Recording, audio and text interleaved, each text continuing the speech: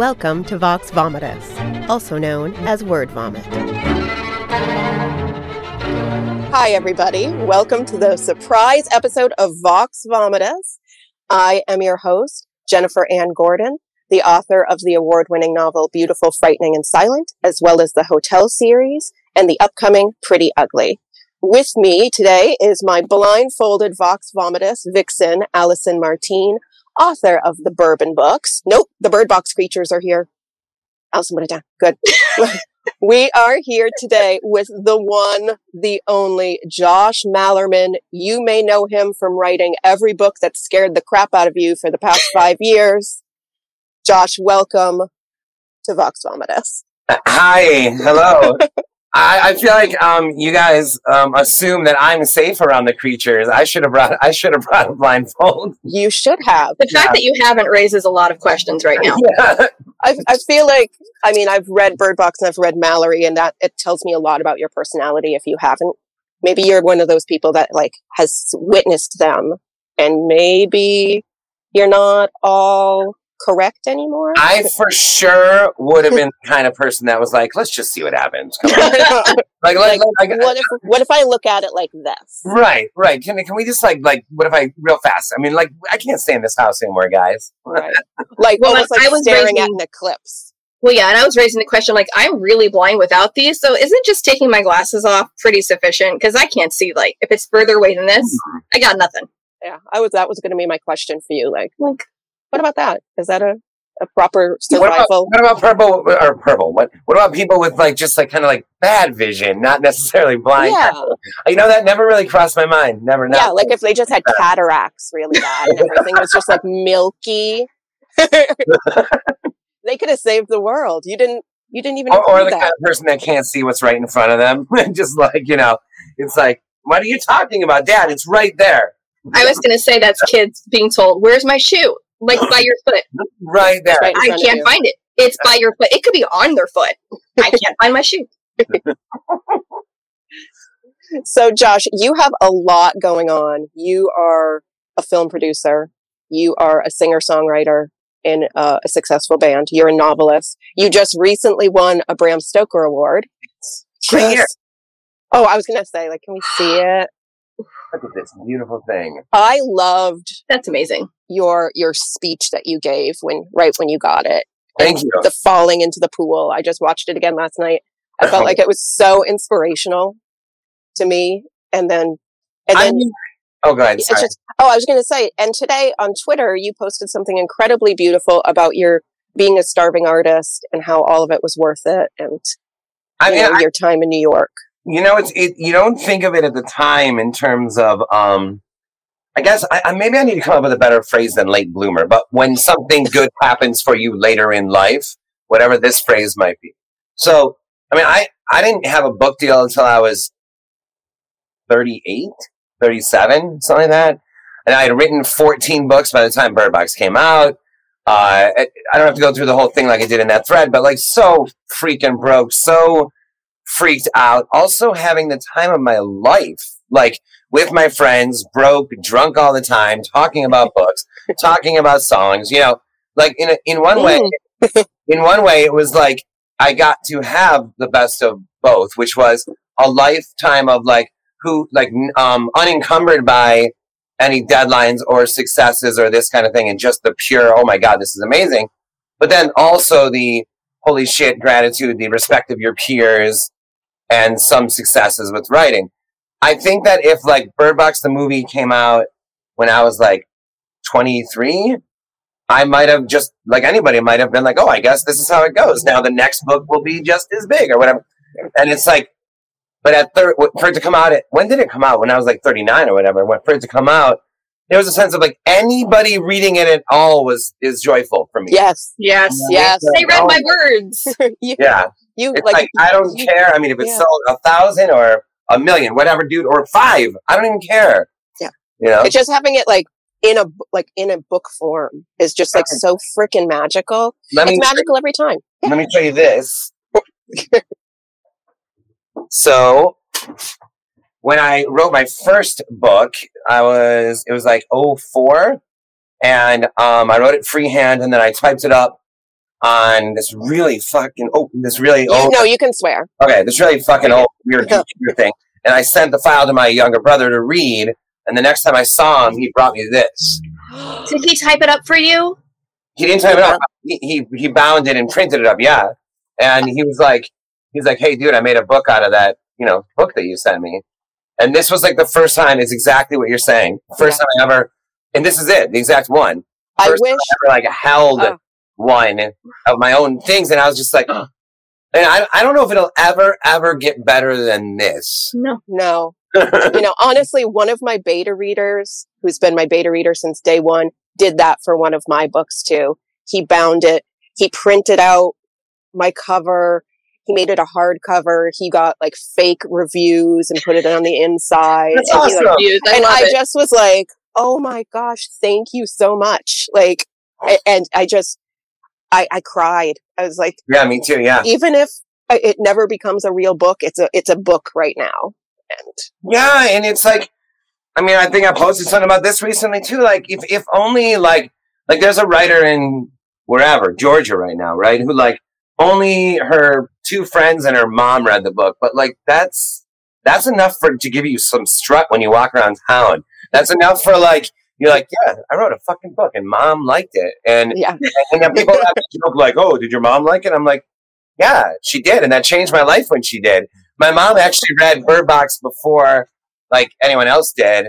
And it was the 4th book I had written, and I sent it to her, and she was like, this one's special. And I was like, really? You like this one better? Because to me, it was they all kind of feel equal, good or bad or whatever, right?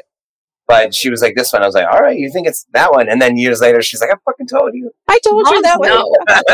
Look, moms know. And I think you're right. When it comes to evaluating our own work, we get too close to it. All the words blend together. And you hope that it doesn't suck. But trying to figure out, well, is this one better than... Yeah. It almost feels weird to think of it like, this is my favorite. Or not favorite, but this one's better, or this one, that kind of... It's what mood were you in when you wrote it? Where were you at psychologically? What were you aiming for?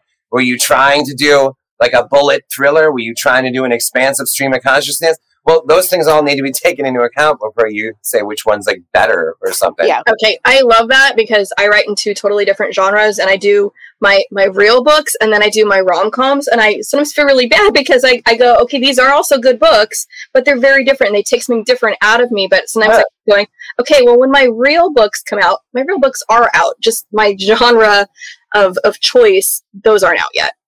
No, does that make sense? Yeah, for sure. I think. And maybe this is true with you too. Everything we're talking about right now are things that you can't really determine or recognize until you've written more than 1 or 2 books, or more than one. You don't what themes do you write about? I don't know until you've written 5, 6 books. Now you're starting to recognize patterns, and I've recognized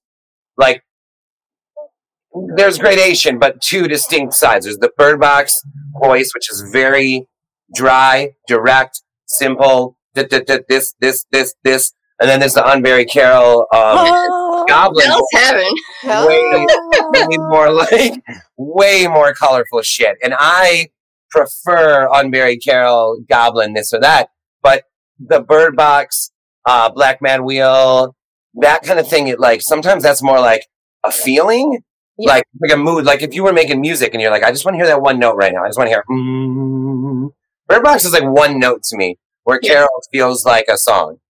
Carol's a symphony. It's a symphony. I had to read that book in small chunks because I just didn't want it to end. I was savoring it, and I would reread paragraphs over and over, reread chapters. Bird Box, when I read it, I started it on the exercise bike, and I stayed up all night reading it. And then when my husband woke up in the morning, I was like, you've got to read this book because it's just a fucking ride. Yeah, you were going to say you were on the exercycle the entire time and lost 20 pounds because you just kept going. That would have been amazing. I wish. I wish too. If that's how we could do it, man, I would read a book a day. I'd reread Bird Box right now if it would if I could drop 20 pounds. Yeah, I'm with you, man. I just worked out before, minutes before getting on here, actually. So back to that, because I really like this subject a lot. It's I was blurbing a book once, and I'm like, oh my God, this is just, wow, is this like a thriller? And Allison said to me, like, is it good? Allison's my fiance. And she's like, is it good? And I'm like, I don't know how to explain it to you. I think this book's almost too thrilling. And she was like, the fuck does that mean, man? It's like the judges on cooking shows where they're like, this dessert is too sweet. It's a dessert. What do you fucking expect? Yeah, It's no, like I know. chocolate. No, too sweet. I know. Or like that movie Major League where the guy, he hit it too hard or too high for a home run, right? No, it's out of here. So, yeah, but sometimes like not the more like pensive or just the guy that loves writing and reading and whatever. I want to like experience, like, I don't want to experience just the one mood, dun, dun, dun, dun, dun, dun, dun, dun, dun. Not all the time, at least. I want to like experience the writing and like the colors and the textures and this kind of thing. And so not every time though. So I do like having like both those things. And I don't know if that's the same thing with you when you're talking about two different like genres or something. They are. Yeah, they use different parts of my brain too. And there are parts where I go, okay, it has to be more straightforward. I was recently told what I do is literary, and no one had bothered defining that for me, and they just say it won't sell. So there you know, that's when you've crossed the line to literary. And I would say my romances aren't, and my sci-fi stuff, fantasy, it strolls right into that territory, but that is that stuff you're talking about, those textures and the things where you're kind of lingering there. You can do that sometimes, and other times they go, not so much. Let's move this forward. And like a lot of our favorite stuff that we all go crazy over are actually stuff that's like slower, like The Witch. Yes. It Follows. What was another like recent horror? Oh, Hereditary. Hereditary for sure. Oh, Midsommar. Yes. Scare Me. Did you guys see Scare Me? That one's Not yet. I was literally just staring at the trailer for it today. Oh my God, it's great, and like it takes a minute to get where it's going, and blah blah blah. And books too. I'm trying to think. The Loney, which is like a. Oh my gosh! Yes. Wow. Are you saying Loney? The Loney. I freaking love that book. Yeah, me too, man. That is one of my. Put it in the comments later because I'm. Yeah. It is by Andrew Michael Hurley, and essentially it opens with like a very brief moment that explains this guy's brother wrote a bestseller, but then it's a flashback to when they're kids, and you realize that his brother is like mentally challenged, and you're like, but like really mentally challenged? So you're like, how did Hanny write a bestseller? Like, what's going on here? And it sort of leads to how that happened, and it's just, man, it's smart, it's slow, it's scary, it's unsettling. It's unsettling. It gets under your skin. Like, you know, I always like have this feeling when I'm reading those like slow creeping books. Like I find that my jaw is clenched and I can almost like hear something like tapping on the backs of my teeth, like, and I'm like, ah. Yeah, you know who else is like that? Is that Ian Reid guy? Yes. Yeah, he's like that too. And that guy Dathan Auerbach is like that too. And like, my point is though, here are all these things that we like adore that are slower moving, but then we all seem to be saying, like you just said, like they'll say literary doesn't sell or this or that. But meanwhile, these are like we're listening to us right now. We love this shit. Yes, we do. Yeah. As somebody who writes quiet horror, you know, even my agent who I love so much, she was just like, this next book that you're doing, no more language for language's sake. Make it like fast. And I'm like, I can do fast. And the story that I pitched her is very fast. So it works. Well, then, yeah, maybe. I was like, it works. But then that's fun too. Yeah. I was like, it's really fun to have like snappy dialogue about really terrible things instead of like having my characters just be so like. But yeah, there's no snappy dialogue when they're all drinking laudanum. They're not snappy at all. That slows you down, whether you want it does. They're slower. If they're and then if you think about our favorite bands, or at least the most celebrated bands, like, I mean, the Beatles have a gazillion slow songs, a gazillion fast songs, this kind of thing. You know, I typically like bands that have like a variety, whatever. And we should too. I feel like sometimes, and I feel like it's the thriller writers more than anyone who get kind of stuck. Like I have to write 80 beats per minute. Yeah. You know what I mean? It's almost like they're DJs. It's like, we don't have to dance or yes, make us dance, but we can slow dance too. We know how. Yeah.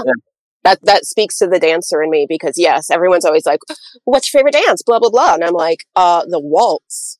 Like, yeah, that sounds but nice. I also love the quick step.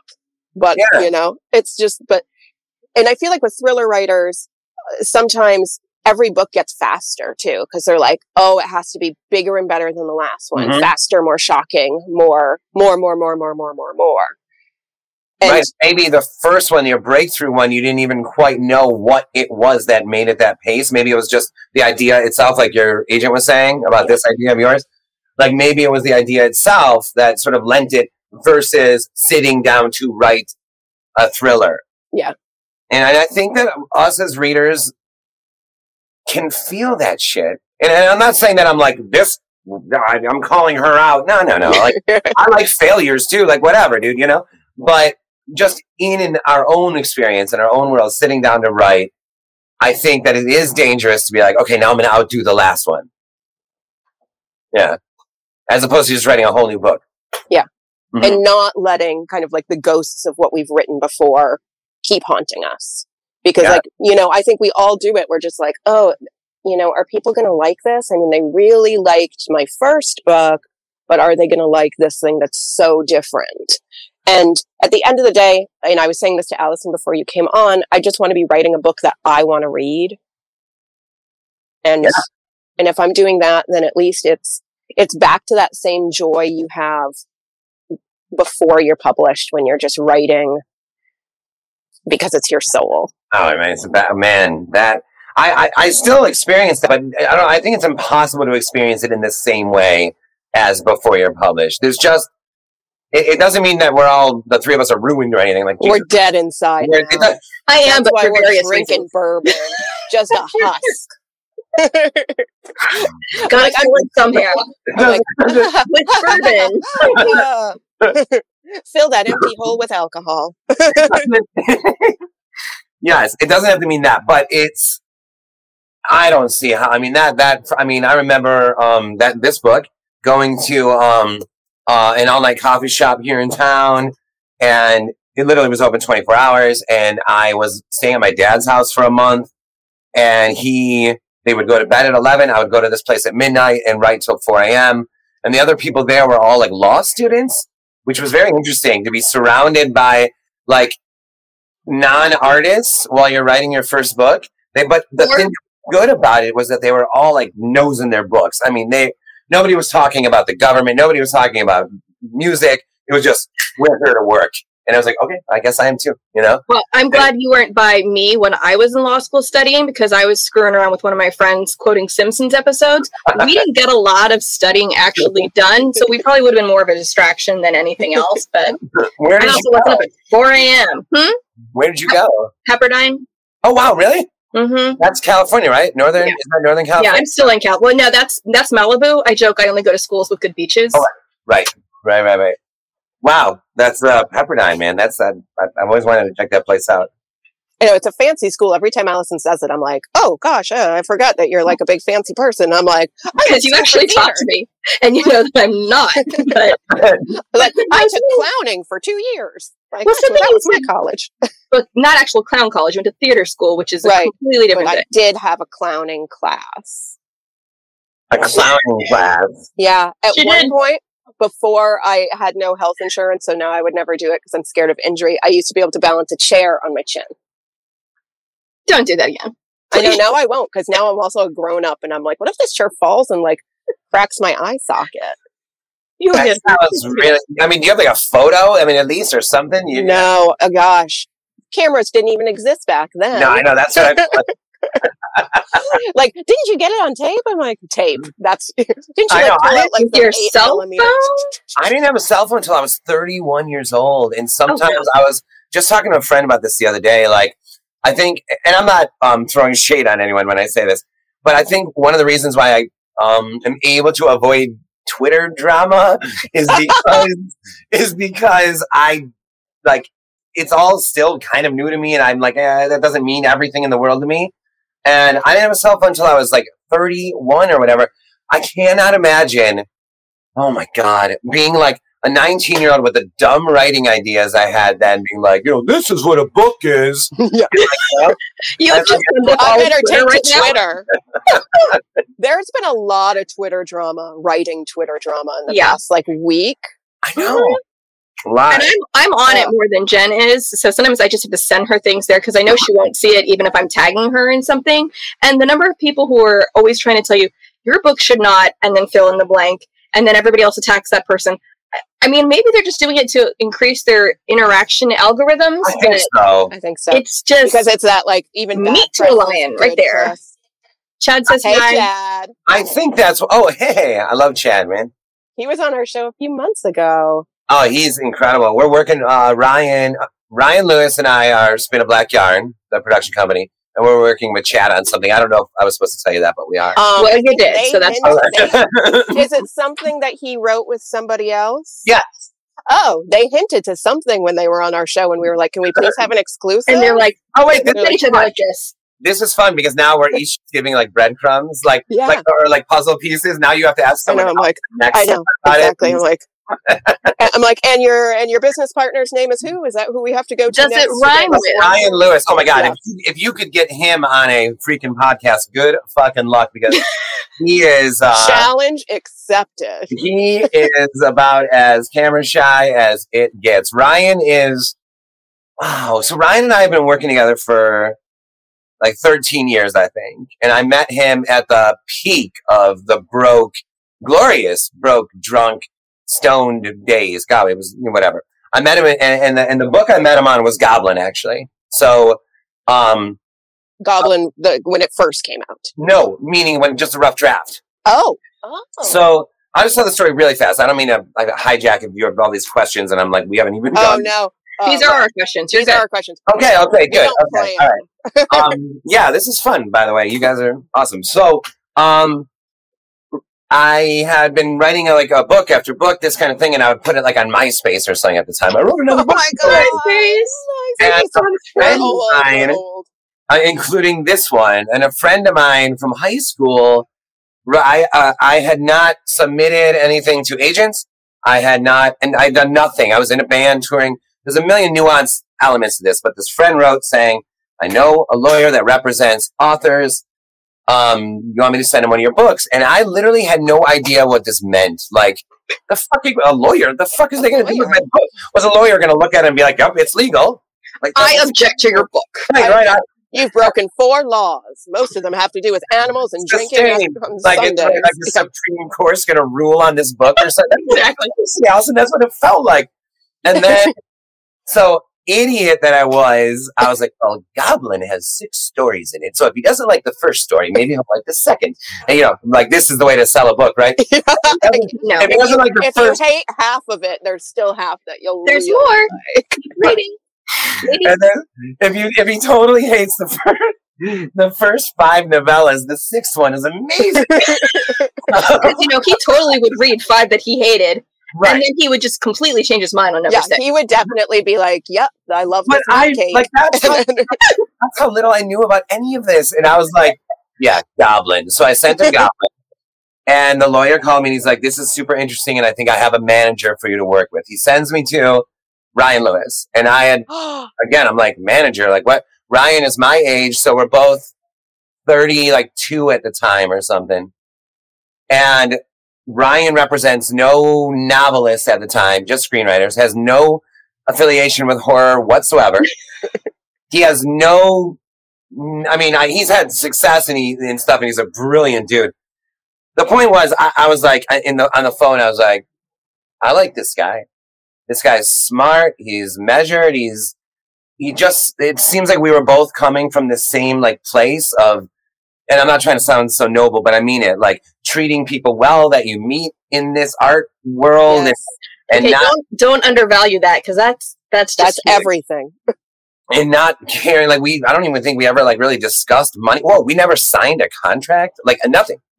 It was all. A lawyer sent you to this guy? A lawyer? I know, and it was all Come on, lawyer. Yeah, lawyer. And we're all like, Allison's like, "Where's the contract?" It was just this it was this sense of I can't even look at this. I imagine your bird box glasses. I imagine this is how it felt when bandmates that meet when they're a little older or something like that, and we can do something together. There was just this immediate sense of oh yeah, you and me, okay. Yeah. So Ryan read Goblin, and he And he loved it and blah, blah, blah. And we talked about it. And that led to me showing him Bird Box. And he was like, I like the way you say showing him Bird Box, like you're showing him like your penis. Like I showed it to him. Bird Box. I did. I showed him my Bird Box. I waited until his wife was out of the room and I showed him Bird Box. What do you think of my Bird Box now? Should we sign a contract? And now? he turned red and had to fan himself and clutched his pearls. Someone wheeled out a fainting couch. I'm sorry, but what do you think? And he said, I'm going to, the second we get a book deal for this, I am going to sell the film rights to this. Again, no history of this, no, precedent, no, nothing. Just like he believed it and I believed him. And we gets picked up by HarperCollins. 4 months later, Ryan had sold it to Universal. Like they optioned it.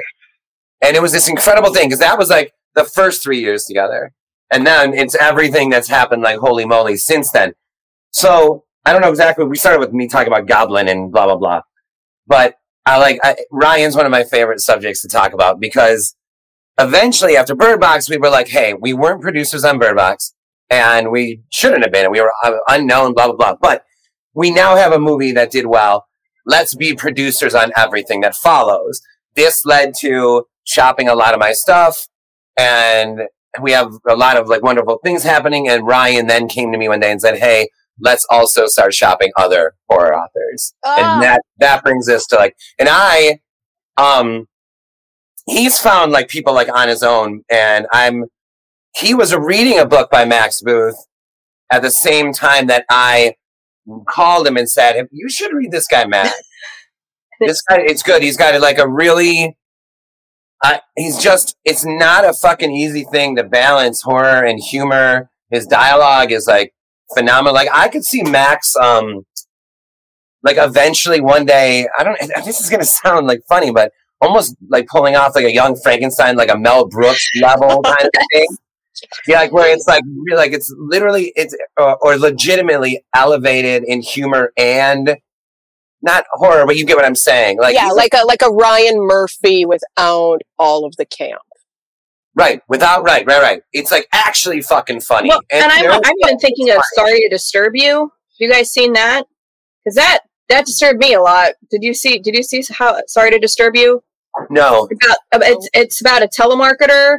And it's funny, but it gets dark really, really fast. So I'll have to look up to see who the stars are in that. But it's excellent. Davina Purnell says, "Hi, kids." Hi. So what I'm hearing for all this, though, is that I need to somehow send Jen's books to Ryan, find him in whatever hole he's in, to get him to make movies out of the Hotel series, at least to start. He's the mastermind. That's what I'm hearing.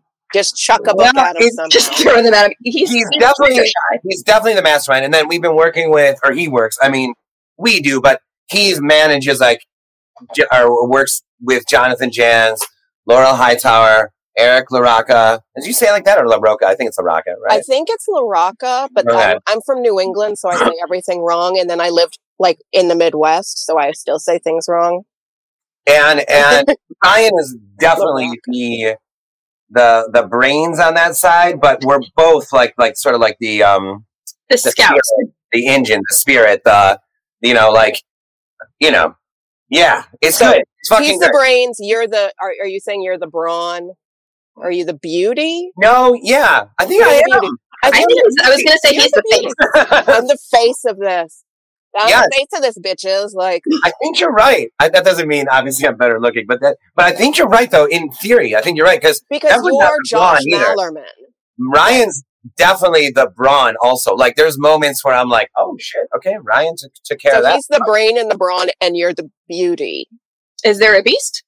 Is there a beast? Yeah, there could be a beast. Yeah, I can be a beast sometimes, but not in the worst way. But I'll never forget. I was friends with this. I'm still friends with this girl, and this was during that run right before I met the lawyer and everything, where we were all drinking every night or whatever. And about a few years into our relationship, I just went off about some subject at the bar, and she was like, "Oh, you're not all roses." I love that phrase.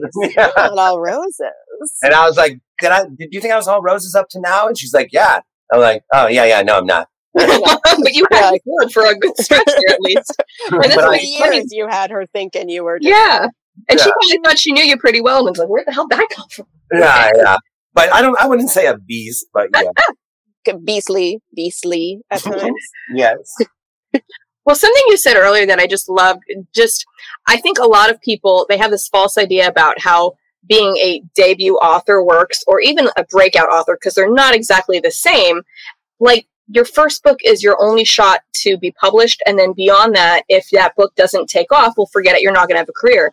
And I'm sure most people out there never heard of you until Bird Box, and Sandra Bullock became the face of you, so she's your face now.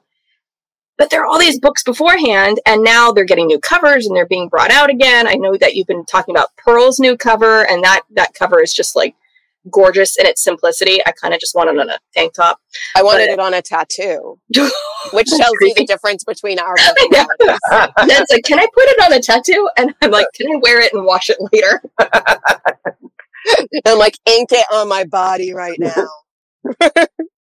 But yeah, I mean, like, the fact is, you had all these other stories, and when Jen was telling me, okay, we're going to have Josh come on our show, and I said, all right, I have 8 million books to read. Where do I start? And she said, well, I recommended all of them. But, yeah, well, she knew that I can't read all of them that quickly. She said, I love Unbury Carol, but you will love A House at the Bottom of the Lake. And she knew, because she knows what I like, that I tend more towards fantasy versus more horror.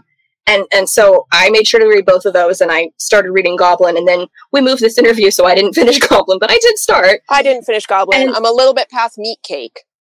Meat Cake. Yeah, we're still kind of both stuck on Meat Cake. That's okay. As a vegetarian. Me too. Oh, you wrote that as a vegetarian?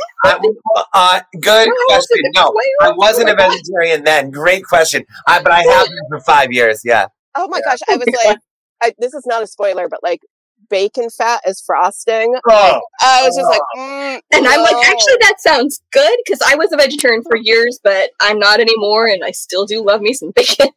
Oh man, the hot dogs. It's been 20 years since I've had meat. The hot dogs. I was reading it and going, or listening to it, because I'm listening to the audio, and I was just like, oh, this is the true horror of this story. Yeah, it's making Jen listen to that. Yeah, Neil Nash's party. I don't know that I want to be at that party, man. No. That sounds like 0 to 60 is me leaving. Bye. I feel like in my 20s, when I was going through, and even my early 30s, when I was going through my like poor artist phase, when it was like, oh, I just like performed at an Angels and Aliens convention. Now I have $50 and I'm going to go get a pizza.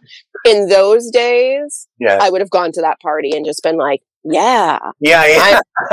This is amazing. If you went there with a group of friends, who gives a fuck? Like, look at these lunatics eating this meat cake while we're all like smoking and drinking outside. Yeah. I feel like it would have been like the 90s rave scene, except it's like a lot more meat. A lot of meat, man. A lot of meat. And signs that say, no fucking in here. Yes.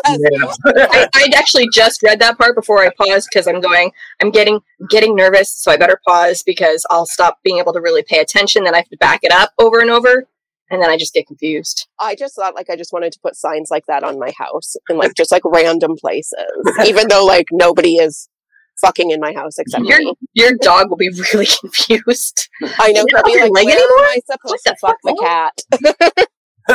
That's true. Well, but Jen was correct though, as far as which one would speak to my heart. And as soon as I heard, I was laughing, because as soon as I heard the dedication, I'm like, for Allison, and Jen's like, that's his fiance. I'm like, well, fine, that's a good reason too, but I'm pretty sure this is my story. Yeah, it's for me.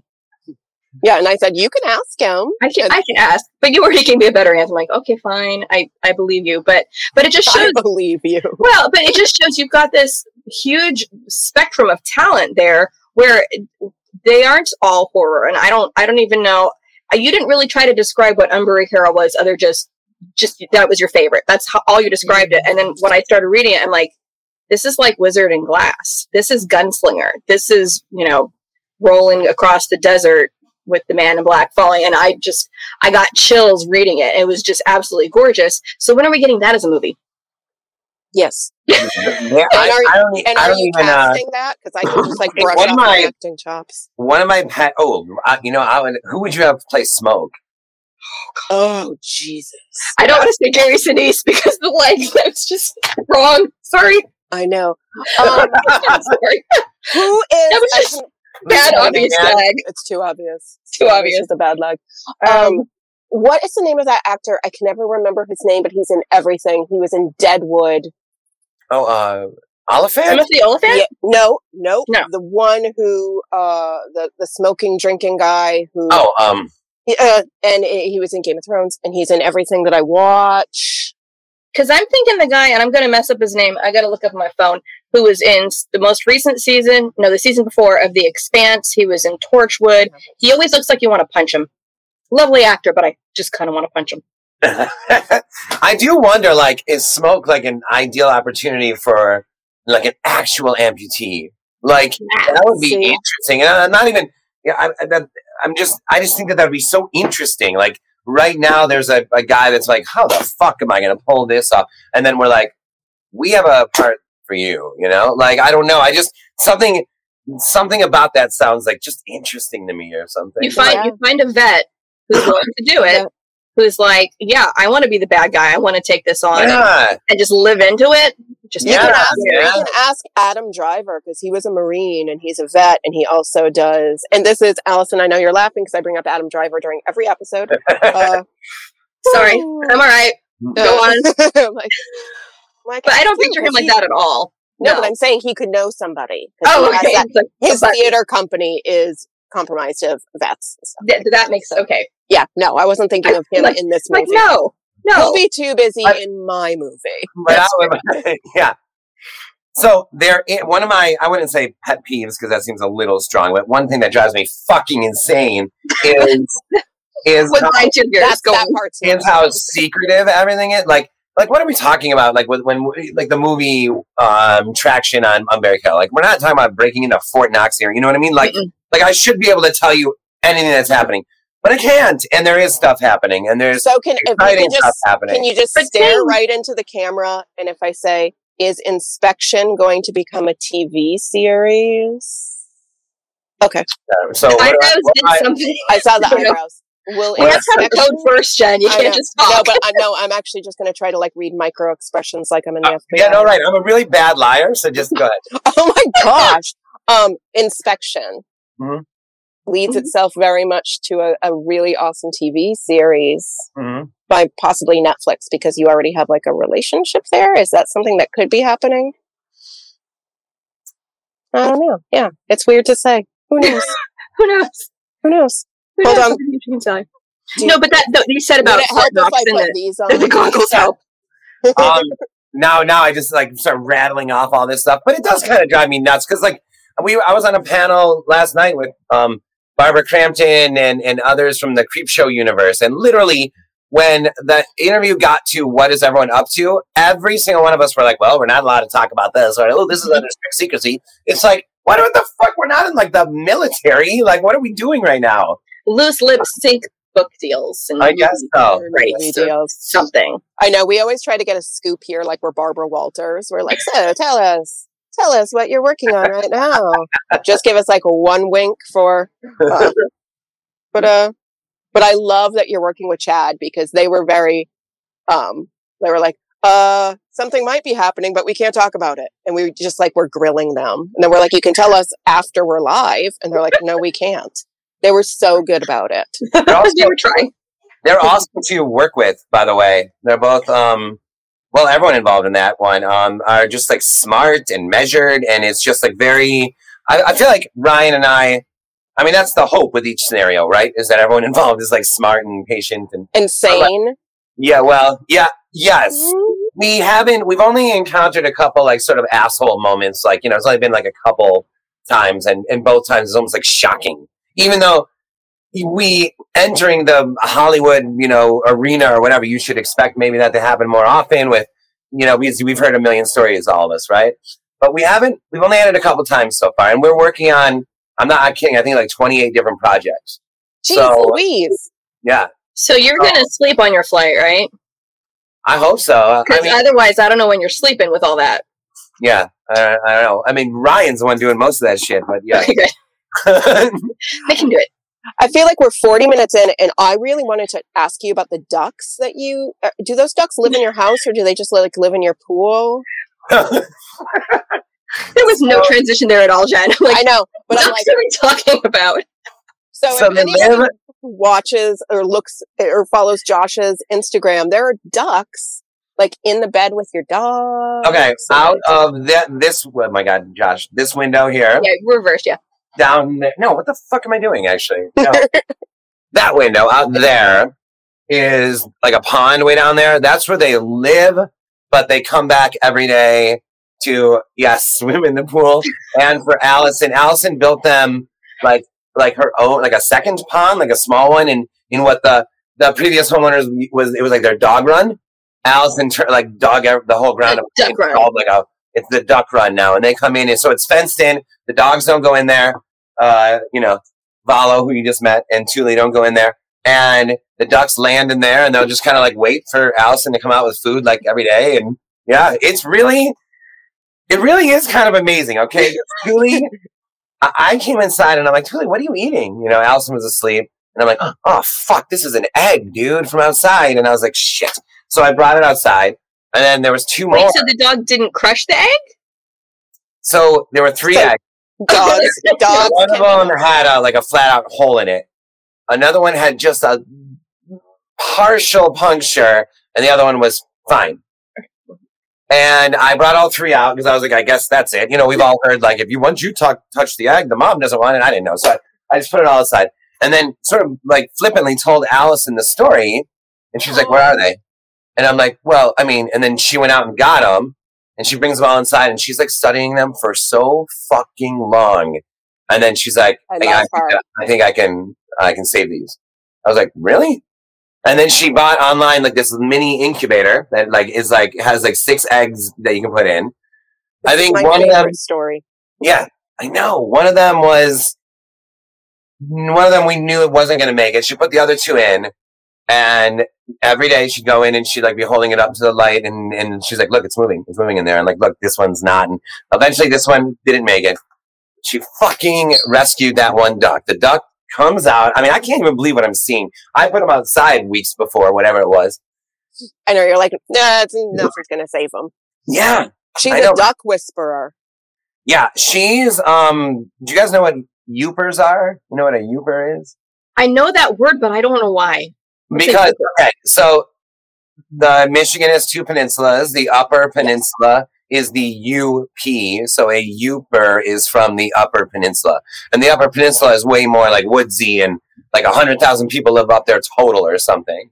That's where Allison's from. So she's from nature world, right? But the first she's time a woodland sprite, basically, is what you're saying. She really is. And the first time I went to the UP with her, her parents had a freestanding sauna. That's what they call it, sauna outside. What were you saying? A sauna. Okay, go on. Yeah. So they're 100% finished. Allison is finished. And there's a wood pile next to the sauna. And Allison lifts the top log. It's the first time I've ever up there with her. And she's like, oh, look, copper bellies. And I was like, oh. And it was a writhing mass of snakes. Guys, I'm not fucking kidding. She reaches her hand in and pulled out a handful. And it was like, look at them. They don't, she's like, don't worry, they don't bite. And I'm literally watching all these snakes writhing around in her hand. I was like, what the fuck am I watching right now? You're this is my girlfriend. Yeah. My woman is Medusa. Is she going to put them on her head? What is happening with all the snakes? Yeah. Yeah. So, I mean, she she put them back, right? She's got the, yeah. Okay. There are people that have this animal whisperer gift. My mom, I've watched her twice. Once she brought a dead frog back to life by giving it CPR. And another time she brought a chipmunk back to life that our cat had punctured. We thought the cat had killed it, but she literally spent 20 minutes rubbing its chest and gently blowing in its mouth while I was going, Mom, that chipmunk is dead. And then all of a sudden, in her hand, comes back to life. This was 3 years ago. Yeah, it's really amazing when you I'm I was just the chipmunk's dead, just put it in the garbage. And I know, and it kind of puts shit into perspective. I'm like, I wrote a novel, and she's like, I saved a fucking life today. I'm like, oh, okay. And she's like, I birthed a duck. Yeah. I am not a duck. So that duck, we heard that, the duck can kind of needs friends, that they need friends. So we actually ordered 2 more for it. 2 more chicks. It's a slippery slope to being a duck hoarder at this point. So, and there were 3 ducks, and they were inside the house half the time. It was insane to watch, and outside and swimming, and then all of a sudden one day we came outside and they're gone. And Allison really, she was upset, man. Like, yeah, I'd be devastated. Yeah. Hawks above and shit, and she's like, they got taken for sure, you know. And I'm like, no, I don't think they did. And this year they came back. So they just flew away to wherever they went, and they came back, and they hang out every day like they did last year. And I love that Jen just pitched a new show to the TLC. The combination of Duck Dynasty and Hoarders is Duck Hoarders. Duck hoarders. Like when you just get one duck and then you're like, oh, they need a friend. This happened with me with hermit crabs. You can't eat just one. I mean, keep just one. You don't eat them. That's Pringles. Sorry. That is Pringles. Oh, I think we've gone so far off of writing, but that's okay. When we first booked you, Allison and I were talking. She's like, well, what are you going to ask him first? And I said, about the ducks. Yeah. And then she was just like, really? And I'm like, I'm going to try not to. I'm going to ease into it, but I didn't ease into it. I was just there like, was no transition. Book. Hey, ducks. It's like Duck, Duck, Goose, but book, duck. Book. We eventually got to the ducks. That's a fine game. I mean, they're probably like literally right outside. I almost wish that there was a way for me to, I don't think there is a way for me to show you, but I wish there was. That'd be awesome. Like they're fucking cool. Like they just like swim and hang out and shit. Well, we'll have you back another time when you're able to not have to wake up super early, so we could do like a 3-hour episode where we just get like hammered on bourbon. Yeah. But outside with the duck, and the duck can drink too if the duck is of legal age. Are the ducks allowed to drink? I don't know. Mm-hmm. The ducks are allowed to drink. That's fine. What are each of you drinking? I didn't even ask. Like exactly. Oh, I'm drinking Elijah Craig, just straight. And Angel's Envy. I have to empty the bottle. It's bourbon. Oh wow, that's fucking good. So, like we're just like sitting here drinking straight bourbon with you, and you're like, I'm responsible. I have a movie to premiere. The idea of like waking up like 6, like hung over and flying, it sounds really tough to me. Are you flying out of Detroit? Yeah. That airport is a nightmare. You don't like it? Oh, you can't like transferred here and stuff? Yeah, I have. I don't like it because I feel like every time I've transferred in Detroit, like I am at one gate and my transfer flight is like literally 2 miles and an asthma attack of me running. Because it is just a straight, long ass line. And it's like, I feel like the last time I full blown ran was in the Detroit airport. Actually, no, it was in the Paris airport, but before that it was the Detroit airport where I was just like, I'm running. And see, this is why we need you on the exercycle more to prep between transfers. Go. Yeah, there's like a shuttle, like a bus thing, like to each one. If you miss it, then you fucking book it. And I know. I missed it. It was like closing as I was running to it. And then I'm like, I've got 4. Oh, no. And then we lost Jen. She'll be back. Okay. She literally lives, you live where there are ducks. She lives where there's all sorts of animals. And I get texts at random times going, something is having sex outside my window and I don't know what it is. Oh. And maybe it's dying. I don't really know. But she lives in the woods. And sometimes the internet just goes, bye-bye. Hello. Hi. I was just explaining that you don't live in civilization. I know. I do live in the middle of nowhere. So that hasn't happened in a while. And I feel like all of the computer gods got angry because I was talking about running. Why would that anger computer gods? I feel like because I could sense my anger like I was Carrie. Maybe. I'm like season 2 of American Gods. They haven't covered that yet of Jen talking about airports and losing the internet accordingly. Mr. World shuts you down. I'm going to put that in a book.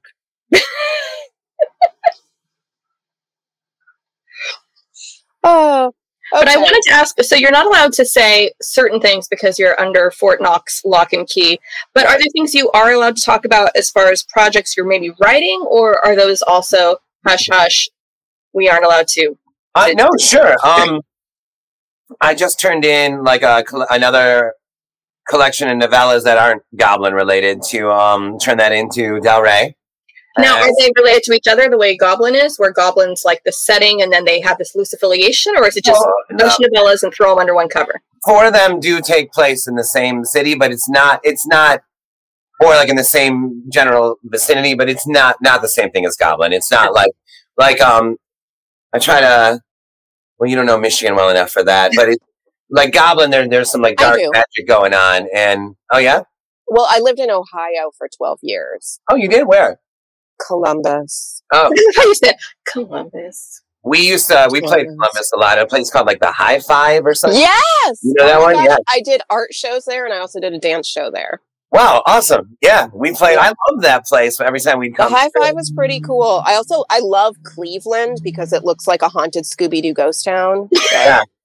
Yeah, I like But that's also why I like Detroit.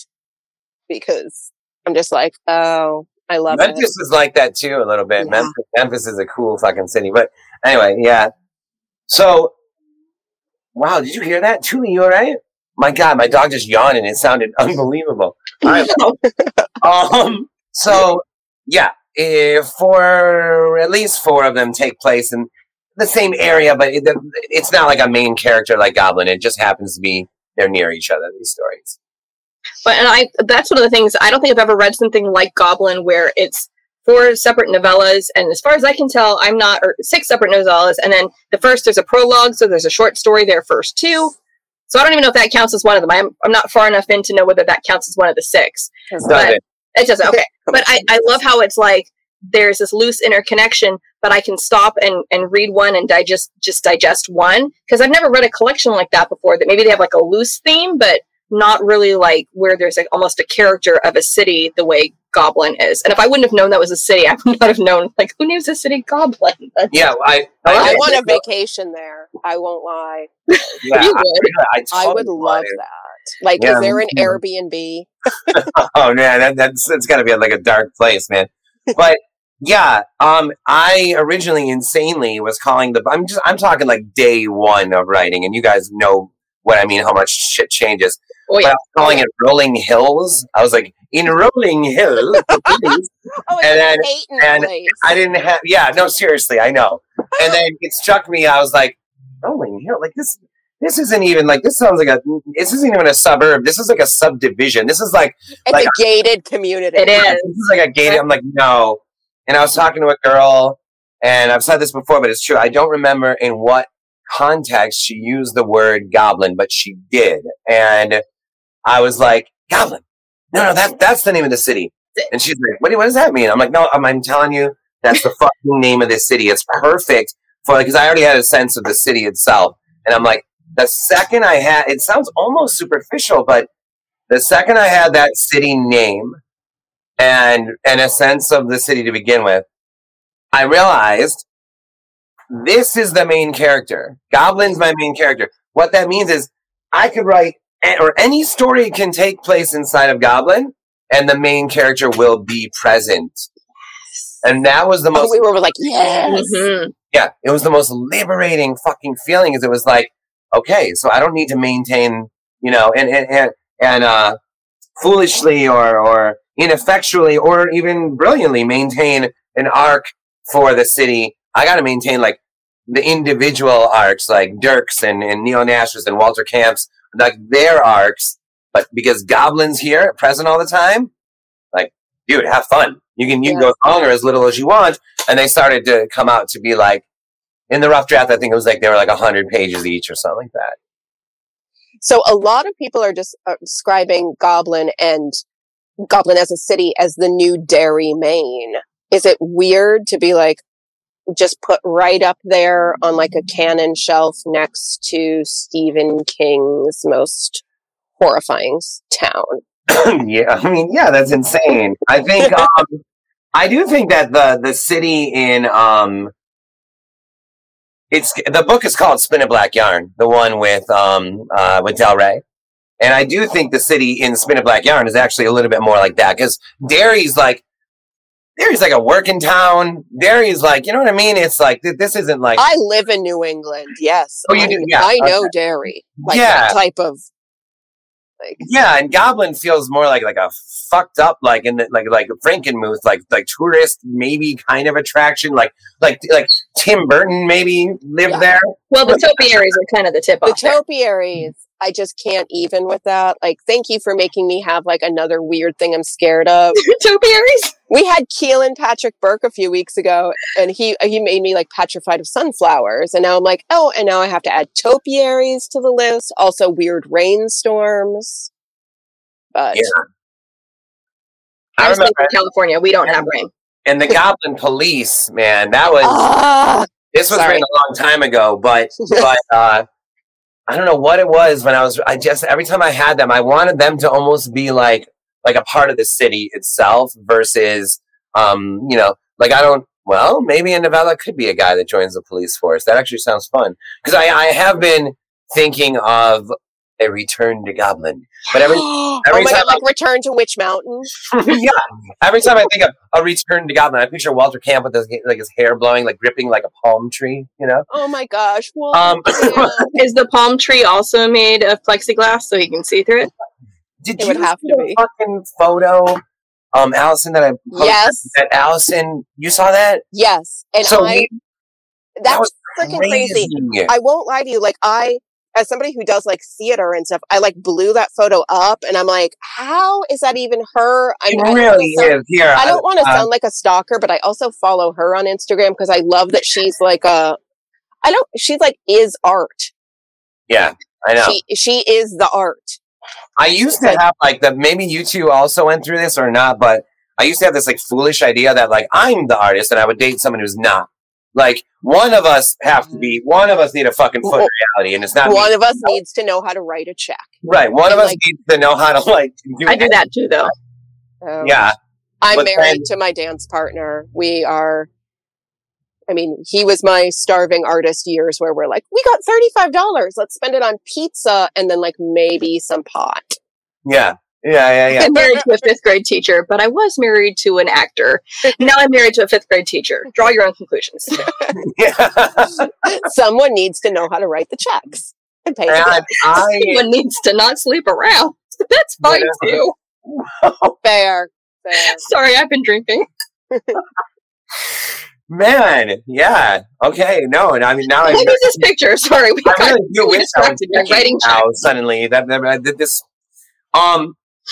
So yeah, meeting her, I felt the same way, Jennifer. It's like, wait a minute, this is exciting being around a like-minded fucking person. Like, this is actually like super thrilling to be like paired up with another artist. Yeah, my husband and I, like, we're dancers, so we dance together and we dance like improvisationally, so we never choreograph, we just like figure it out. But we also like co-paint these large mixed media paintings together that look like abandoned houses. And so like, it's really interesting to have that like relationship of creativity with somebody. It can be, when we're both artists, it can be tricky, obviously, but. So, all right. So Allison, we do like these theatrical readings for every book where like, either my bandmates or I will play scary music on like the keyboard. Allison, or our friend Christy will narrate. Allison comes up with a lot of like the set design, the costumes, whatever. And so, I don't know if you can see. Did you say you did not see the photo yet? Right? I've seen it, but Allison hasn't. But I want everybody. Can you kind of see this? Mm-hmm. So, whoa! What am I doing? So this is Allison as Walter Camp in her reading. And dude, and the reason I'm asking is because you brought up plexiglass. She is literally right in this photo, laying down on a bed that is made of plexiglass that she built for the fucking reading. I was just going to ask if she built it. I love that. It's amazing. Right. It's truly amazing stuff. And for the Unburied Carol one, there's an amazing video where she made a mask that has like numerous like faces all over it. And so it's like turning like her. So it's like rot while Carol, we had a friend that's Carol laying down on the slab and Allison comes out of the shadows and like she's moving her head and you don't know which mask is her real face. I want to see this. Yeah, that's really creepy. Like, it's really, really good. Can you just send it to us? Dude, we had one prepared for Mallory where at the Detroit Zoo, because there's a train that goes around the zoo, and we were going to blindfold everyone, and then we go in along the train, and I narrate one train, and our friend Christy narrates the other, and then they arrive at stops, and like a scene would play out from the book while they're blindfolded, and it would all lead to this place in the zoo where we would all get wasted drunk. And And the fucking COVID thing. And the fucking COVID. Yeah. Ruined everything. It has ruined everything. Can you come do that in the Santa Ana Zoo by me? Because it's a little tiny train too, but it'll be worth it. It's like this little tiny thing. Where, like, tiny little train. Like ridiculous. Yep. My 5-year-old is obsessed with this train, so. But you have a 5-year-old? That's cool. That's cute. I got 3. Well, not 3 5-year-olds, but 10, 8, and 5. So this is the way I drink. Is 10-year? Is it? I don't have any kids. Is it like 10-year-old? Are you saying like, holy cow, this is a little adult now? She started that way, so yeah, I've been screwed since she's like the mini me. Oh, that sounds amazing. Where you don't know if she's going to be a novelist or a lawyer. Pretty much, that's what they were accusing her today, because she wrote a book for her little sister, and it was dedicated, "Dear Bronwyn, please read more." Because her sister doesn't like to read. She likes to draw. She does her own graphic novels, but she doesn't like to just read as much. So her sister's like, read. There you go. Did she have to sign anything? Did she have to like sign a contract? No, it's just do it. They're fun. I love them. I would say this is the first show we've ever gone an hour on. Wow, really? Josh, I'm so sorry that like we were just like monopolizing your time. Usually we aim for 30 to 40 minutes, but I mean, wait a minute. Keelan Patrick Burke could talk for like an hour himself. So, Keelan came to the theatrical reading that we did. Wow, holy shit! The reading that we did for Black Mad Wheel, right? Because he doesn't live that far away, as you know. I know he lives in. He came up. And oh my God! So we didn't know each other that well at the time, but we got to know each other that night. It's one of like the most shit-faced I've ever got in my life. Biblically, go on. We made out. No, we was slow kissed. It was. Allison there were tongues. Yeah. There was tongues, but now it's an art film, and it's all worth it. It sounds amazing to me. It was truly. Wow, was that an electrifying night? And I had other friends over that were at the reading, and they were there. But Keelan was fun. Like we hung out till the wee hours. They slept on our couch in like the living room. I think we went out to eat the next day. I don't know. It was the kind of next morning where like maybe you shouldn't go out to eat together because you're still like, definitely drunk. It's just like I'll just see you like or else one of us is gonna die mid-meal or something.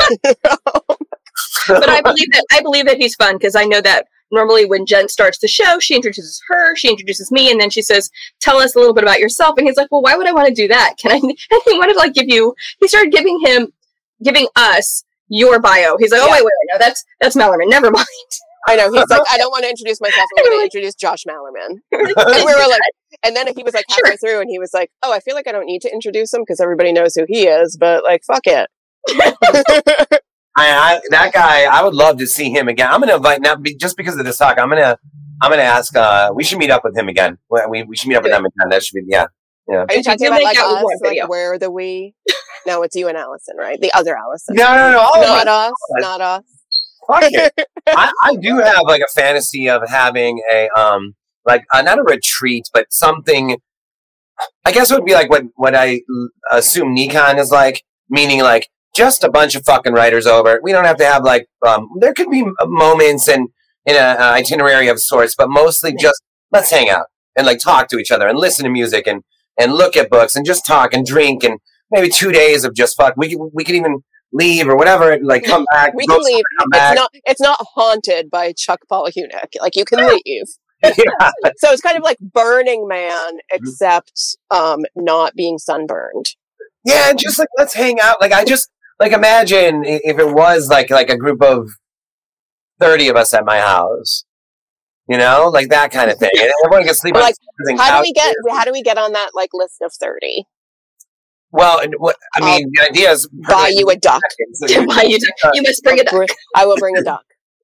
You have to bring duck eggs. Okay. No, that's not cooked.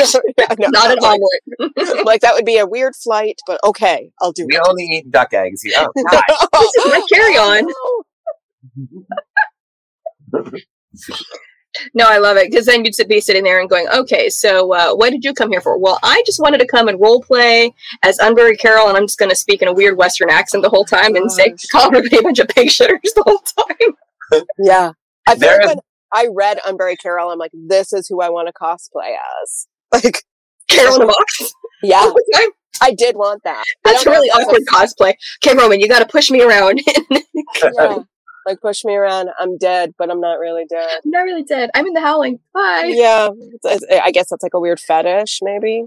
Well, I could just come around. I'll just hold a hose the whole time, and I'm like, I'm from the house at the bottom of the lake. This is my hose.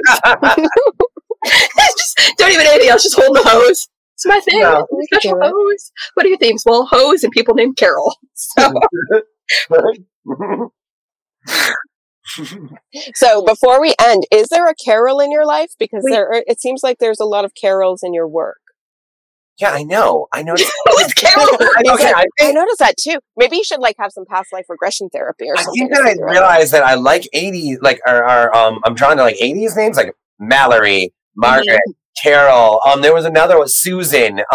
There was another one that I noticed recently. I was like writing the name. I'm like, dude, you've used this twice before, and I'm like, but I like it so much. And it wasn't even. It was like a name like Kelly or something. You know what I mean? Of course, it's not even 80s names. Like some like super fucking. I think. I don't know. I need to start stretching a little more. That or it's just based on a guessing proximate age. You grew up with girls like this, so you probably had a crush on one. Because there was a Carol in my class, and when we were looking at names for kids, my husband was picking all names like Samantha and Melissa. I'm like, what are you doing? Get out of the 80s. We're not naming our kids. Yeah, no, none of that. I mean, we went full Celtic, so we avoided all that, but still. Oh, that's cool. Yeah, well, we are never going to find mugs for any of our kids. And my eldest is like, so I'm named for the princess and Shrek. I'm like, no, you're not. You're an Irish terrorist from Burn Notice. She is named after my ghost. She is. She's not, but we'll take that. She's that's cool. When we got Valo, I was like, let's name it Jenny. And Allison said, oh, no, I had a dog named Jenny, and my name is Jennifer. You can't name a dog Jenny if you're a Jennifer. Well, I didn't name it. It came to me named Jenny. You changed the name. It's a dog. No, I mean, I called her Lady Weaselton, or just Lady, but her name was Jenny. If it was the Lady Weaselton married to the Duke of Wesselton, that's a Frozen reference, which you may not get because you have I don't get that. Therefore, probably didn't have to see it. I'm like, I don't know Frozen. Have you not seen it? No. I mean, it's worth watching. It's better than Frozen 2, which only has one redeeming feature, which is the 80s power ballad, which is Lost in the Woods. Have you heard that one? The guy sings that one, yeah. Yeah, it's the same guy who does King George, so I prefer, You'll Be Back, but I'll take it when I see it. Frozen's a pretty good one, man. As far as that shit goes, Yeah. As far as that shit goes. As far as movies you have to see because your children are like, mommy. The Hawaii one's good too. I've heard the Hawaii. Are you thinking of Moana? Yeah. Yeah, Moana's pretty good. You get to hear The Rock do some freestyling. It's fun. But nothing's good after 500 times. Sorry. Just you're like diminishing returns. Here we go. Can we please stop? Any day now they'll get into like The Exorcist, and then you'll be watching that every day for any year now.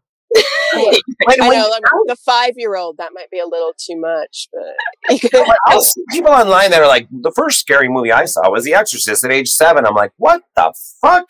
Like, where's my therapy bill? I'm like, the first scary movie I saw was Watership Down in 2nd grade, and I just cried because the bunnies died. Yeah. Your 2nd grade teacher did not like you. I'm just going to tell you that right now. Oh, no. I got to stay up late at home because I heard there was a bunny movie on TV. Wow. And my parents were like, you can stay up late for the bunnies. And I have that book right here somewhere. Now I'm like trying to see it on the shelf. You didn't read it at 7 though, did you? Mm-mm. Oh, good. No, it's not for kids. It's not for 7-year-olds. I was like, now I understand grief. Did your parents have any idea what they were letting you watch? No. Oh, yeah, that's kind of what I thought. No, just like when I stole my uncle's copy of Pet Sematary and like hid it in my room and like read it behind my dollhouse. I thought I was reading a book about a cat. Man. But see, sometimes parents do that because I think Jen's probably heard this story, but my mom did not like how much Anne Rice I was reading as a young teen. She was not a fan of all the inappropriate things. She said Anne Rice wears dirty underwear. That was her take on it. So she said gave Anne me. Rice wears dirty She underwear? did. That is a quote. She can't correct me because she's dead. So there we go. My sister will back me up. But I love that quote, though. yes, but we only knew that she knew that because she'd been reading it herself. Like, she wouldn't have known unless she hadn't had a couple copies of her own. But she took away whatever I was reading and gave me, it was World According to Garp. She had not read what was in there. Kids. And it's inappropriate for kids. And it's like, I have a new favorite author, Mom. Thanks. But she had no idea. I'm like, Mom, you don't remember what happens in this later, do you? No, you don't. All right, I'm going to go read my room. Bye. My mom bought me Hotel New Hampshire because I live in New Hampshire, and she was like, this is a book about New Hampshire. And I'm like, oh my gosh, this is a book about like brothers and sisters who have sex and grief and trauma.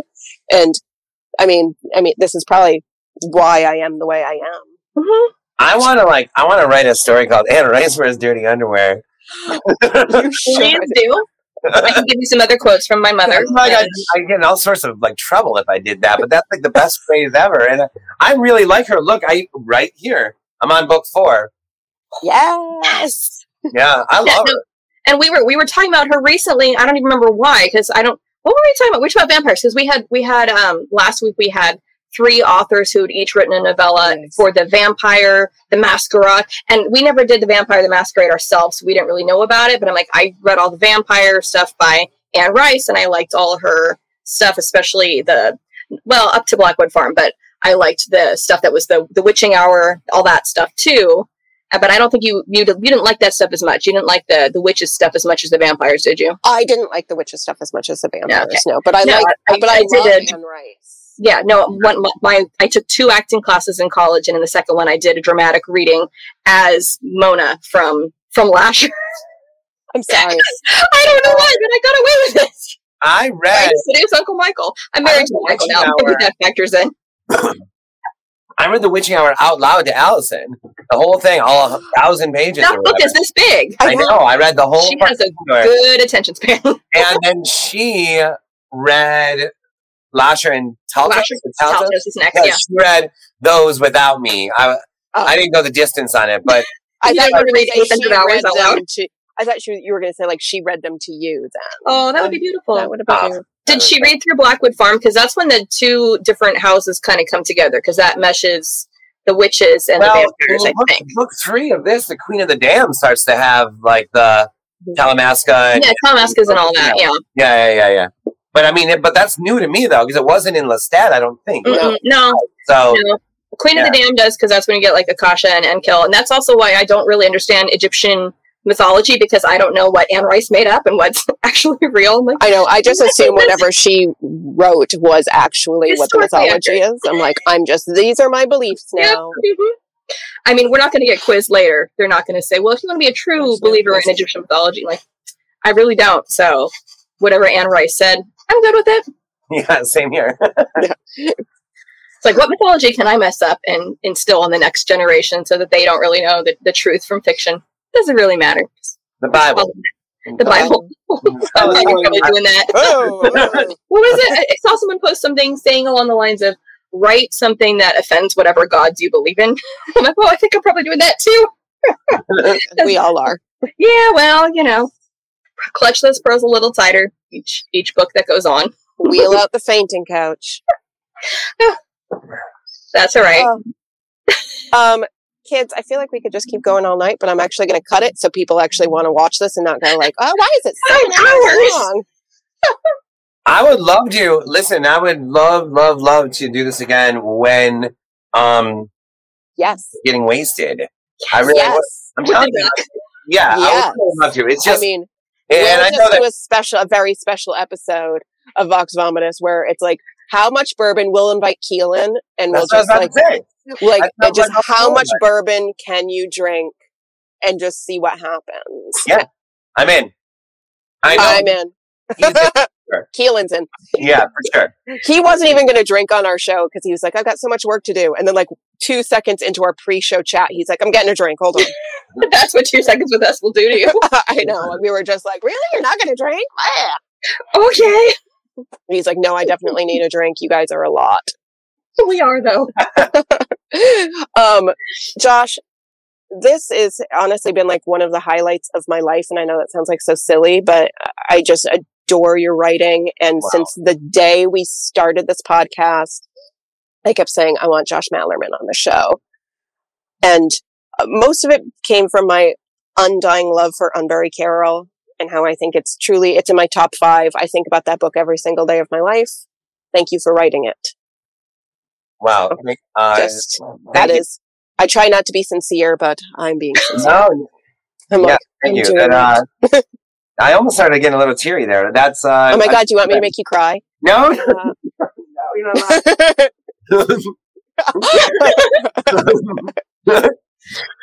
Wow, awesome. Amazing. Yeah, I mean, I adore it. You're awesome. Allison, you are, of course, awesome. Do you mean me or his wife? Let me just check. Oh, I meant you, but I also think his Allison is pretty great for being a duck rescuer and a woman of 1,000 faces. So, yeah. She's got some fans. Thank you. This has been like an epic show. Please come back. You don't need to be promoting anything. We can just be promoting drinking. Yes, I know. I would love to do it. I wish that I was the kind of guy that was just like, oh, who gives a fuck? Let's get wasted and wake up and get on the plane and blah, blah. But then, no. That's a different kind of that's not like in breakfast, man. You know what I mean? No, and I feel like once you get over 40, which we all are, being super hungover on an early morning flight is not as fun as it seems like it could be when you're 24. Yeah, you're like, oh, it'd be amazing. We'll just sleep and it'd be great. Oh, it feels no, I actually probably won't leave the house. Yeah, it'll be terrible. Josh, thank you. Allison, thank you. Allison, thank you. I want to thank our producer, Roman Saratin, who is also my husband. I want to thank Pam Stack, our executive producer, and everybody at the Global Authors on the Air radio network. Stay tuned for our next episode of Vox Omnibus, which is not, I don't know the dates. It's not this Wednesday, but it's the following Wednesday with Alma Katsu. Oh, awesome. I know. Right. I'm that's going to be amazing. Yeah, she's exceptional to watch, to read, or I met her a couple times as well, and she's awesome. Oh my gosh! Well, we are excited. Alma, you have the Josh Malerman seal of approval. Oh yeah, for sure. All right. Stamp. Thank you, everybody, and have a great night.